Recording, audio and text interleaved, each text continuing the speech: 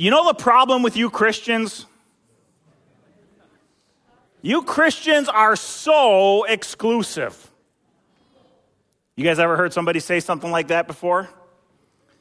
You know, friends, this is probably one of the most common critiques we Christians face in our culture today. You Christians are so exclusive. And this critique, this criticism is typically expressed in three primary ways. You Christians are so exclusive spiritually. I mean, you're so exclusive against people of other religious beliefs. The second critique we often hear is, you Christians are so exclusive when it comes to your political beliefs. Have you ever heard that one? How about this third one? You Christians are so exclusive when it comes to accepting people who are different from you. You Christians are so exclusive socially and relationally. You Christians are so exclusive. You know, friends, this is a very significant critique. And it's one that we as ambassadors of Jesus Christ need to be ready to address today. The Apostle Peter in 1 Peter 3:15, he shares these powerful words with the church. He says, "In your hearts, honor Christ the Lord as holy, always being prepared to make a defense to anyone who asks you for a reason for the hope that is in you.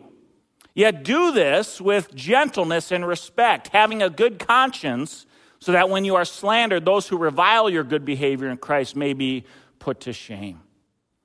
You know, friends, as I was thinking about those verses from Peter this week, that's really the heart of what this current teaching series we're in is all about.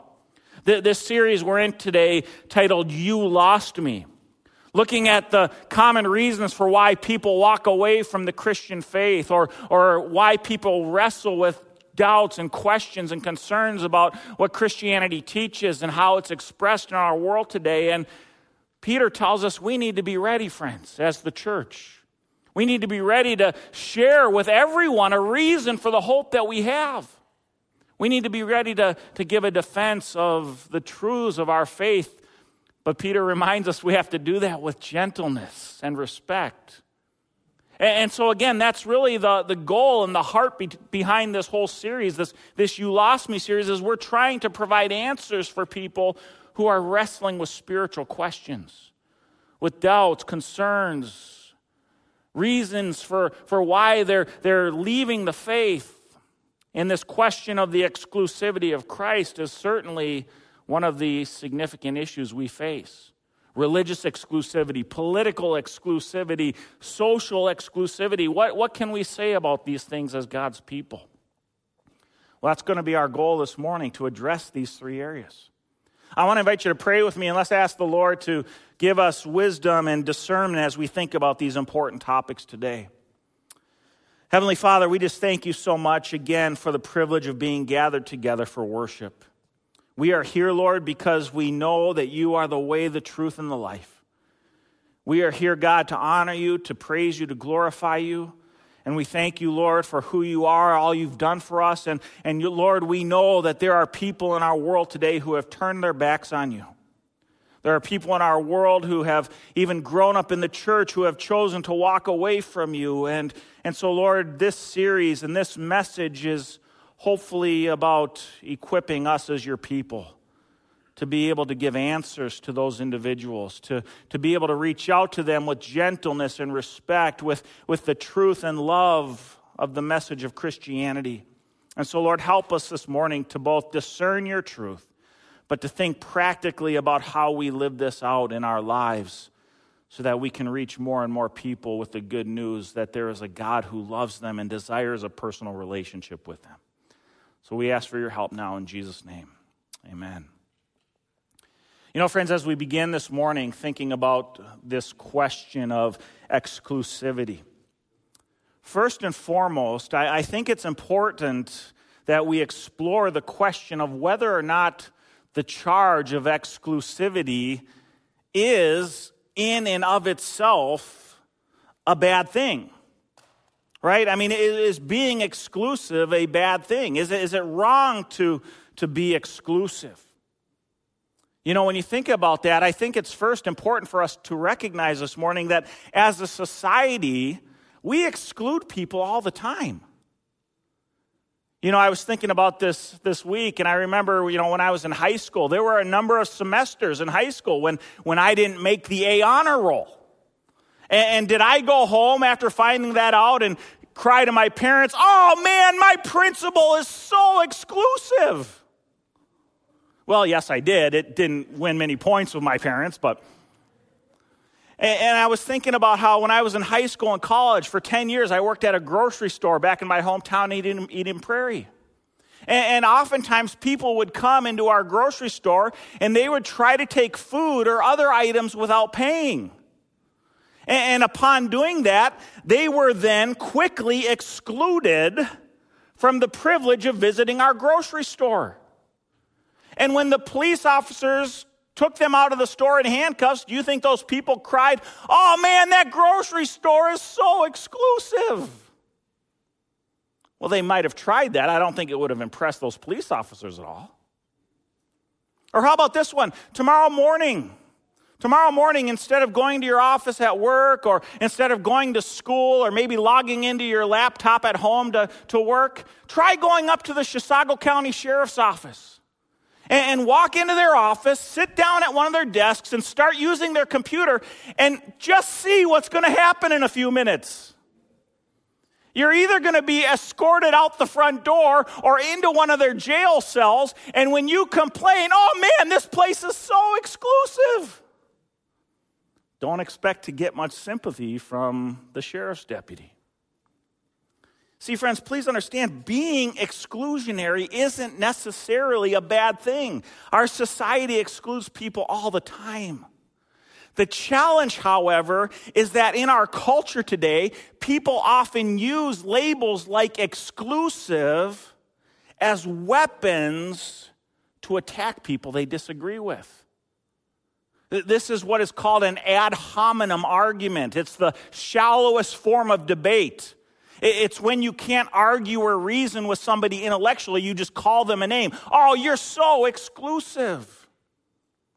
And friends, as Christians, we need to first help people recognize that simply calling us names isn't a genuine argument. What's really at stake, what's really at issue, is the validity of our claims and the nature of how we practice our faith. And so, as we're going to see today, on matters of belief, for example, what we believe as Christians, Christianity is exclusive. And we don't need to apologize for that. That's just the way it is. But on other matters, on matters like how we engage this world politically or socially, on issues like that, exclusivity in the church isn't necessarily a positive thing. And in those cases, we may need some appropriate correction. And so what we're going to do this morning is we're going to look at each of these three examples. You Christians are so exclusive spiritually, politically, socially. And we're going to try to give an answer to each of these claims. Let's look at this first one together this morning. Christianity is too exclusive spiritually. A few years ago, I received a letter from a friend of mine, one of these individuals who has walked away from their faith. My friend Ryan, he grew up in the Christian church, but as he became an adult, went off to university, he apparently has walked away from his faith. And a few years ago, he reached out to me, and we started an ongoing conversation around issues of spirituality and belief. And let me just share an excerpt from one of the letters that Ryan sent me. He says, "Jason, my main issue with what you believe is your statement that there is no salvation apart from Jesus Christ. You state that this is the truth, but really, Jason, isn't this just your truth? Who are you to say other people, other religions, or other cultures are wrong, especially when there are so many sincere and well-meaning followers of other religions? The fact is, nobody can claim to know the absolute truth. What I believe is that we simply need to learn to love and appreciate one another and embrace our differences. Maybe we all share a little bit of the truth. Some Christian, some Buddhist, some Muslim. Don't you agree, Jason, that if we could simply recognize the truth that we all share, then a lot of the world's problems would simply disappear? The fact of the matter is, as long as people of any religion continue to claim exclusive truth, we will never experience tolerance and peace. Tolerance comes from recognizing that you were raised to believe one thing, I was raised to believe another. Once we recognize that, we should appreciate each other and stop trying to condemn and convert each other. I look forward to hearing from you. Sincerely, Ryan. Friends, let me ask you a question. How many of you have ever met my friend Ryan before? You know what I'm saying? I would be willing to bet that almost all of us in this room have heard people make statements like those made by my friend Ryan in this letter. And understand this morning, this isn't just an issue for people who have walked away from the faith, people who are outside of the faith. These are questions that even people within the church are asking today. Claims that even those within the church are making today. For example, a 2019 Barna study of the Christian church revealed that evangelical millennials, okay, these are evangelical millennial Christians, those young adults born between 1984 and 1998. Out of that group, last year, the Barna survey reported that 47% of that group, nearly half of that age group, believes that it's wrong to share your faith with a non-Christian. Now again, these are young adults in the church. 47% believe it's wrong to share your faith with a non-Christian. 40% of that group agreed that if someone disagrees with you spiritually, they are judging you. So again, friends, this isn't just about those who have walked away from the faith. This issue of exclusivity is a question that even people in the church today are wrestling with. And so how do we respond to people like my friend Ryan? How do we respond to those even in the church, maybe even some of you here this morning who maybe are wrestling with these very issues? Is Christianity too exclusive? Is it too judgmental? Well, I want to share with you this morning 3 points of response on this issue. Christianity is too exclusive spiritually. First of all, it's important that we recognize, first and foremost, it's important that we recognize that philosophically, all religions cannot be true. Did you know that, friends? Philosophically, it is impossible for all religions to be true. And we know this because of a universal law of logic known as the law of non-contradiction. The law of non-contradiction, simply stated, is this: A cannot be non-A. A cannot be non-A. Aristotle, the famous Greek philosopher, was the first to give voice or definition to this law of non-contradiction. He didn't define it. It's a universal law of logic that is part of God's nature and character and how he created this world.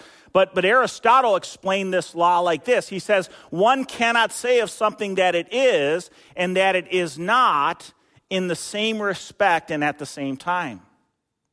Let me give you an example of this. I can't say to you this morning, how do you like my solid shirt? And then in the very next breath ask you, how do you like my plaid shirt? Okay, this is either a solid shirt or it's a plaid shirt, but it cannot be both at the same time, right? That would be a violation of the law of non-contradiction. A, my solid shirt, cannot be non-A, a plaid shirt. All right, it's either solid or it's plaid, but it cannot be both. All right, now how does this work in regards to the various religions of the world? Well, friends, when you begin to study the religions of the world, what you quickly discern is that every religion in the world makes absolute truth claims, and their claims are often mutually exclusive and contradictory. For example, the religion of Hinduism teaches that God is a universal, impersonal force. Kind of like in Star Wars, the Force is with you, and everything in the world is part of this impersonal force.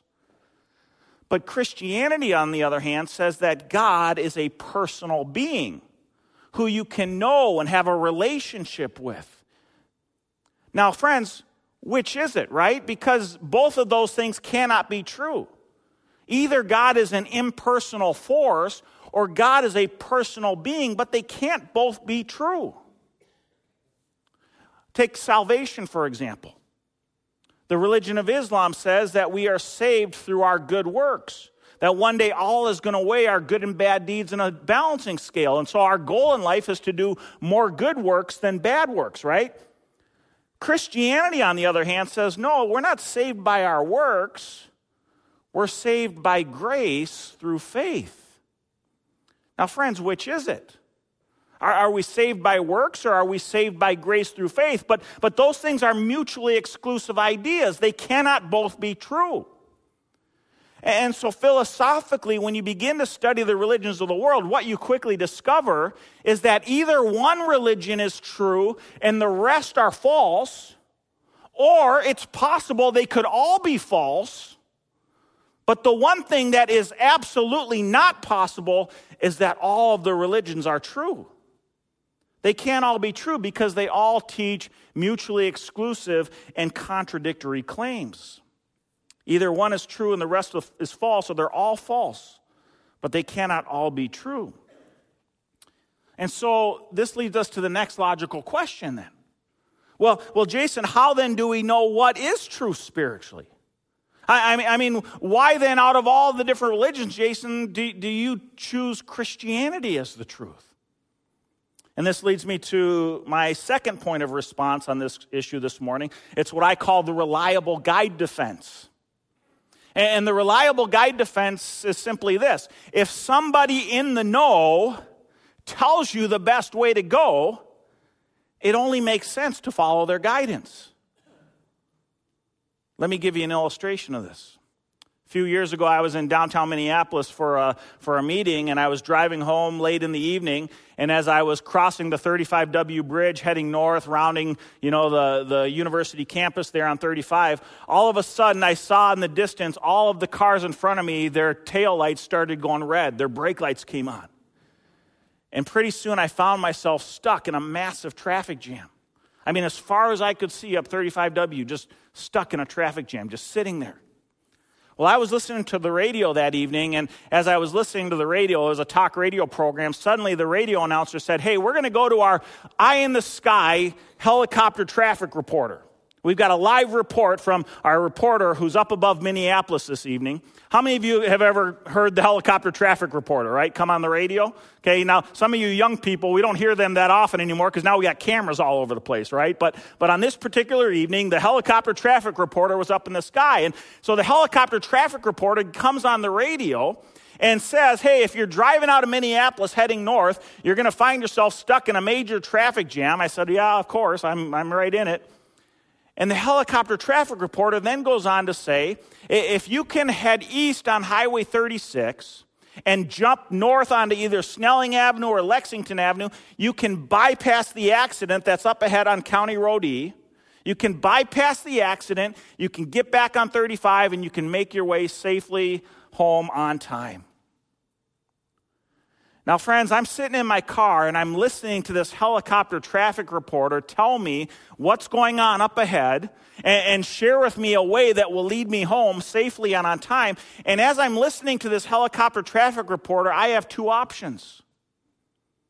I could first say to myself, oh man, that reporter is so exclusive.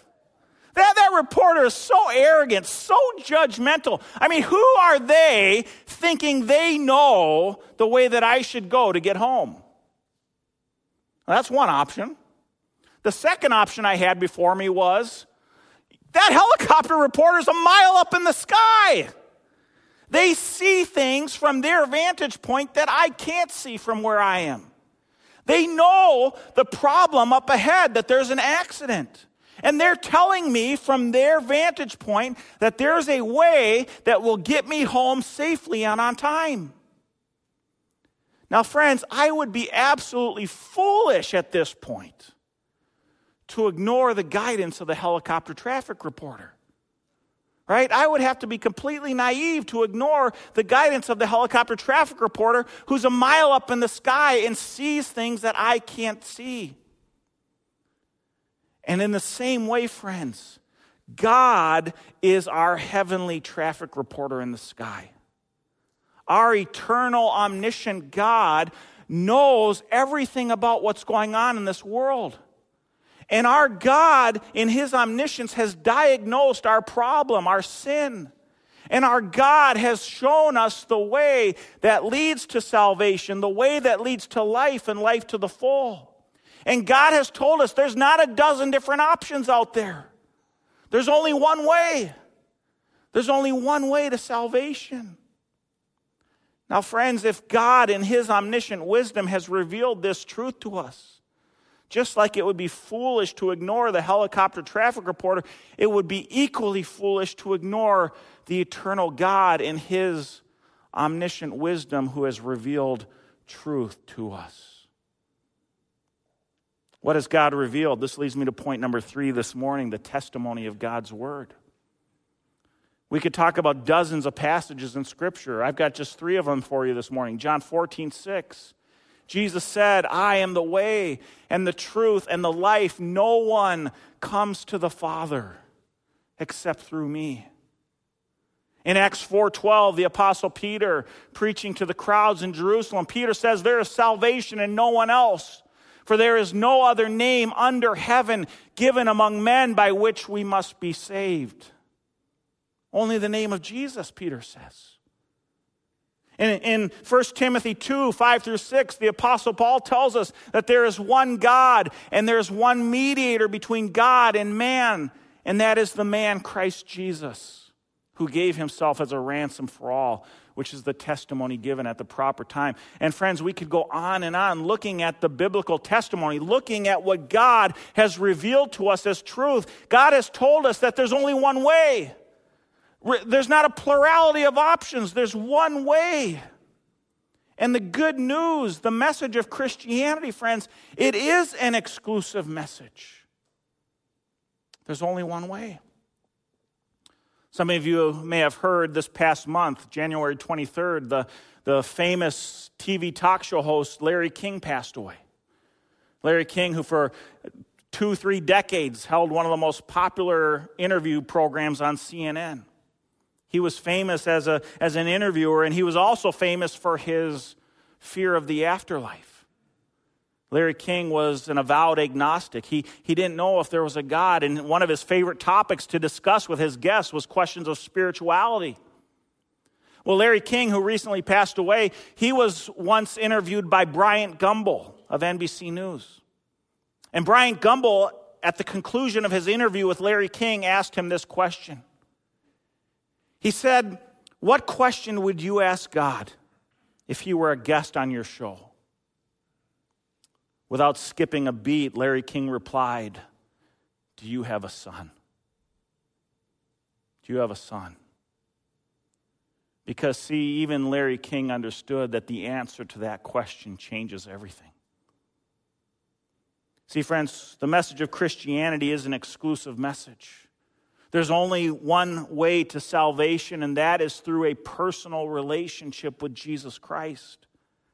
And this is an exclusive path. And as Christians, we don't need to apologize for that because it's what God has revealed to us.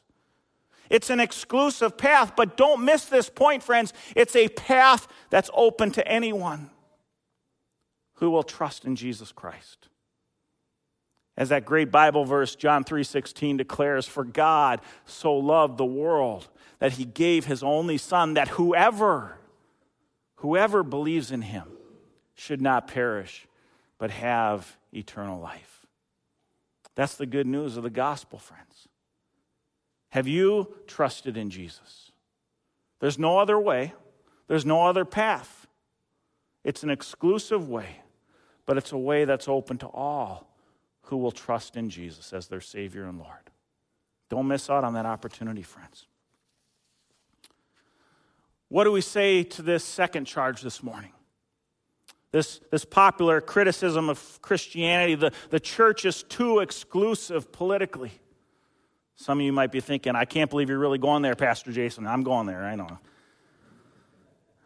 There's probably no more divisive issue for the church in America today than the issue of politics.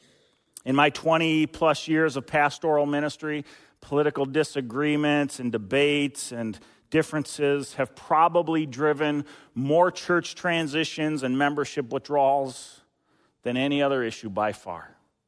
No exaggeration. In fact, I had a friend in our church tell me just recently that a woman who had been attending our church for the last couple months recently shared with him that she was no longer going to be attending Lakes Free. And when he asked her why, she said it was because your pastor's sermons are too political. Too political. I wish I had a dime for every time I've heard that, friends. I've been accused over the years of being too conservative. I've had other people accuse me of not being conservative enough. I had another person who left our church a few years ago because they said I was promoting a liberal social justice agenda when I was preaching a series in the prophet Micah. I mean, literally, you just can't win here. But friends, I want us to take a big picture look at this claim. This claim that the church is too exclusive politically. You know, when I hear that charge, the first thing that comes to mind for me is the question, well, what church are you talking about exactly? The church is too political. What church are you talking about? Are you talking about Lakes Free Church here in rural suburban Minnesota? Are you talking about the African American church down in Minneapolis? Are you talking about my friend Eddie's church down in Laredo, Texas on the border of Mexico? Are you talking about my friend Ryan's church in San Diego where the median home price is $1 million? I mean, what church exactly are you talking about when you make the criticism that the church is too political? Because, friends, the reality is churches are made up of people, and people have political opinions and beliefs. And so the reality is, inevitably, every church is ultimately going to lean one particular direction or another politically. That's just part of the reality of human nature. And have you ever noticed, friends, that when someone leaves a church over politics, they don't end up going to a non-political church, do they, right? They just end up moving to a church that happens to agree with their particular political persuasion. All right? Again, there's no such thing as a church that's completely apolitical. You're not going to find it. So when it comes to the church and politics, there's a bigger issue here, friends. There's a bigger issue we need to think about this morning. The question isn't whether a particular church tends to lean towards a certain political perspective, because they all do. The real question is that church's political perspective subordinate to the person, will, and mission of Jesus Christ? In other words, is that church keeping the main thing the main thing? Is that church championing the gospel of Jesus Christ, the message of salvation alone through him? And is that church standing on the solid foundation of God's word? That's the bottom line.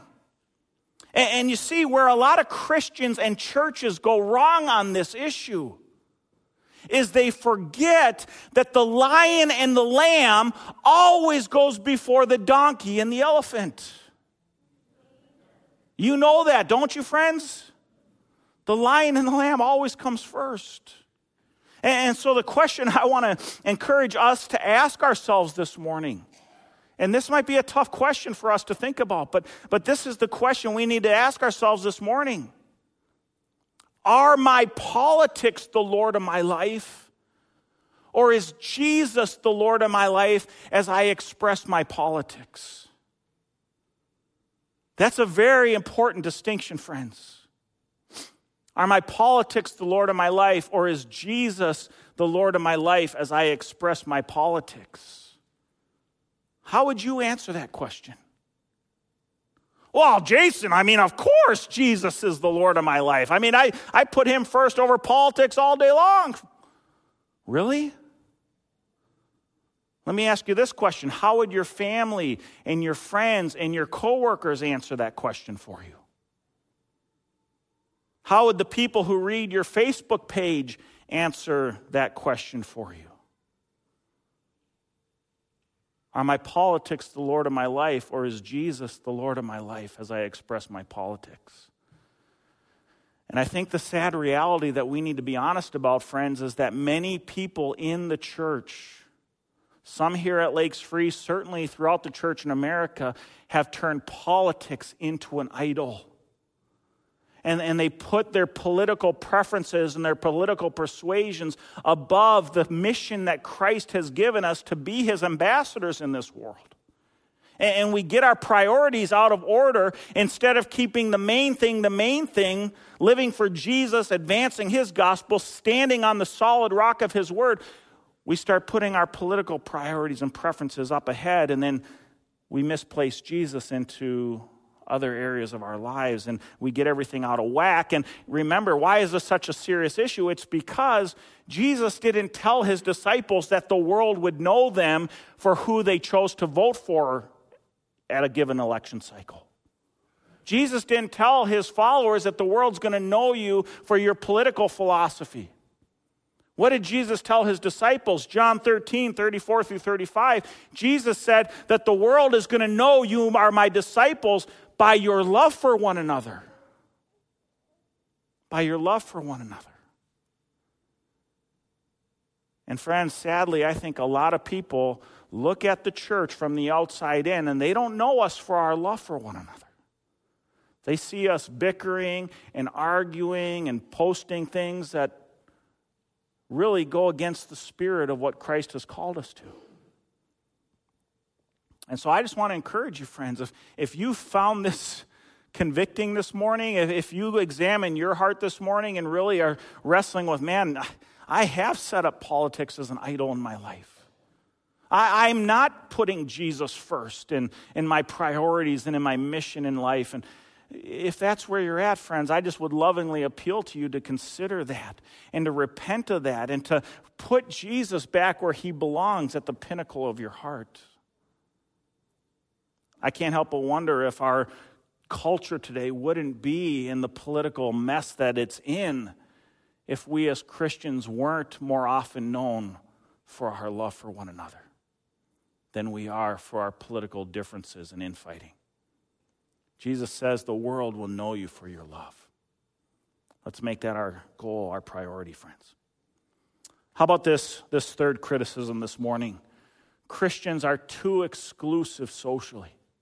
You Christians are so exclusive of people who look different from you. I mean, if somebody doesn't fit your cookie cutter mold when they come into church on Sunday morning, are they going to truly receive a welcome here?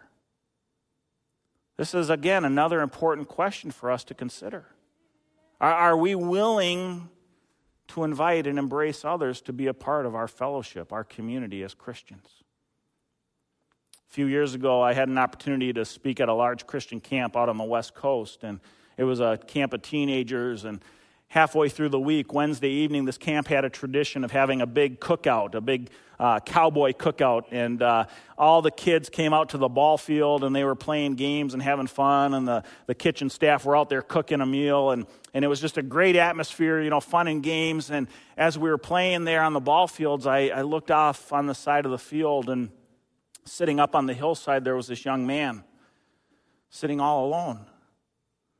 And I thought, okay, this doesn't look right. I mean, all hundreds of other kids are out here having a great time. Here's this young man sitting off all alone. And I decided I'm going to go over and talk to this guy. And as I approached him, I could tell that he didn't exactly look like all the other kids playing the games that evening. This young man was a little bit heavier. He had some acne on his face, greasy hair. I went up and I sat down next to him and I said, "Hi, I'm Jason. What's your name?" He said, "I don't have a name." I said, "What do you mean you don't have a name?" He said, "I'm nobody." As I started talking to this young man, I quickly discovered that here we had been at camp for 3 days already, and nobody had gone out of their way to try to get to know him. Nobody had gone out of their way to try to befriend him. No one had asked him if he'd want to be included in the activities that week at the camp. And he says, I'm nobody. I don't have a name. How sad, friends, when the body of Christ fails to embrace others with the love of Christ. This type of social exclusion should have no place in our lives as Christians.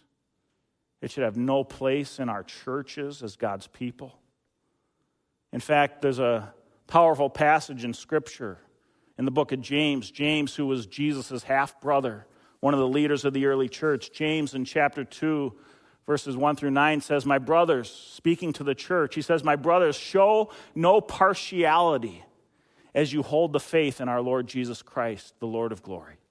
For if a man wearing a gold ring and fine clothing comes into your assembly, and a poor man in shabby clothing also comes in, and if you pay attention to the one who wears the fine clothing and say, you sit here in a good place, while you say to the poor man, you stand over there, or sit at my feet, have you not then made distinctions among yourselves and become judges with evil thoughts? Listen, my beloved brothers, has not God chosen those who are poor in the world to be rich in faith and heirs of the kingdom, which he has promised to those who love him? But you have dishonored the poor man. Are not the rich the ones who oppress you and the ones who drag you into the courts? And are they not the ones who blaspheme the honorable name by which you were called? If you really fulfill the royal law according to the Scripture, you shall love your neighbor as yourself. You are doing well. But if you show partiality, you are committing sin and are convicted by the law as transgressors. James says there should be no partiality within the church. So how does this passage apply to us here at Lakes Free? Well, friends, let me suggest one crucial point of application that I think the Lord might want to encourage us as a church in this morning. There's a big difference, friends. There's a big difference between being a welcoming church and being an inviting church. Do you know that? A welcoming church is a church where a new person comes in on Sunday morning and they're greeted at the front door by the greeters, and maybe an usher helps them find their seat, and maybe a few random people, wave at them from across the aisle, and the church goes about its business thinking that they've been very welcoming. And a lot of people go into welcoming churches on Sunday morning and never are truly seen, never are truly engaged, never are truly cared for. An inviting church, on the other hand, doesn't just give a friendly wave from a distance, but an inviting church seeks to engage people relationally, seeks to get to know people and care for them and embrace them as friends. Which church are we here at Lakes Free? Which church do we want to be, friends? There's probably no better illustration of this reality than Jesus' parable of the Good Samaritan. You remember the parable of the Good Samaritan? The lawyer comes to Jesus and says, what are the greatest laws? And Jesus says, love the Lord your God and love your neighbor as yourself. And the lawyer says to Jesus, well, who is my neighbor? And Jesus tells him this story of the Good Samaritan, this Jewish man who was traveling, and he was ambushed by robbers and beaten and left for dead on the side of the road. And a Jewish priest walks by and passes over on the other side, leaving the man sitting in the side of the road. Then a teacher of the law, a Levite, comes by, and he sees the man, but he too passes by. And then a third man comes by, and this man's a Samaritan, one of the hated enemies of the Jews. And yet it's the Samaritan who goes over to the side of the road and picks up this man in his despair and carries him to an inn and bandages him and cleans him up and pays the innkeeper to care for this man. It was the Samaritan who went the extra mile. And at the end of this parable, Jesus asked this lawyer, who do you think was truly the neighbor of this man? And the answer to that question was obvious. It was the Samaritan. When we think about that, friends, let me ask you this morning, how do we want to be known here at Lakes Free? Do we want to be known as the friendly church? Or do we want to be known as the church that truly loves our neighbors as friends? You know, the latter option might cost us more. It might be harder. But I'll tell you something, it's the kind of church our community truly needs. It's the kind of church that Jesus calls us to be. You know, we live in a world today, friends, where the church is inevitably going to be called and accused of being exclusive. We're going to be accused of being too exclusive. But here at Lakes Free, if we're ever accused of being too exclusive, let's make sure it's because of the right thing. Let's make sure it's because we as a church have remained committed to keeping the main thing the main thing. Let's be known, friends, as a church that champions the truth of Christ, but also faithfully lives out the love of Christ. And you know something, if that's what it means to be too exclusive, I'll take that label for our church any day of the week. Let's close in a word of prayer. Heavenly Father, these are difficult topics. And yet, Lord, you have spoken to us. You have shown us the way that you call us as your people to not only believe, but how to live out those beliefs in our world.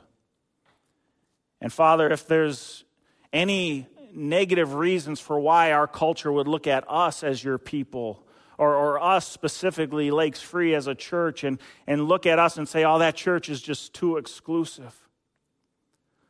Lord, if they call us that name because we champion the good news of the gospel, that salvation is found in Jesus Christ and him alone, if they call us that name for that reason, then so be it. We will never apologize for promoting the truth of your way of salvation for the world. But Lord, in other areas, if we're accused of being too exclusive, maybe it's because of the way we're perceived politically, or maybe it's because of the way that people have experienced us as believers when they come into our church. Maybe they get the friendly wave, but they walk away thinking nobody even really cared that I was there. Lord, forgive us for those things.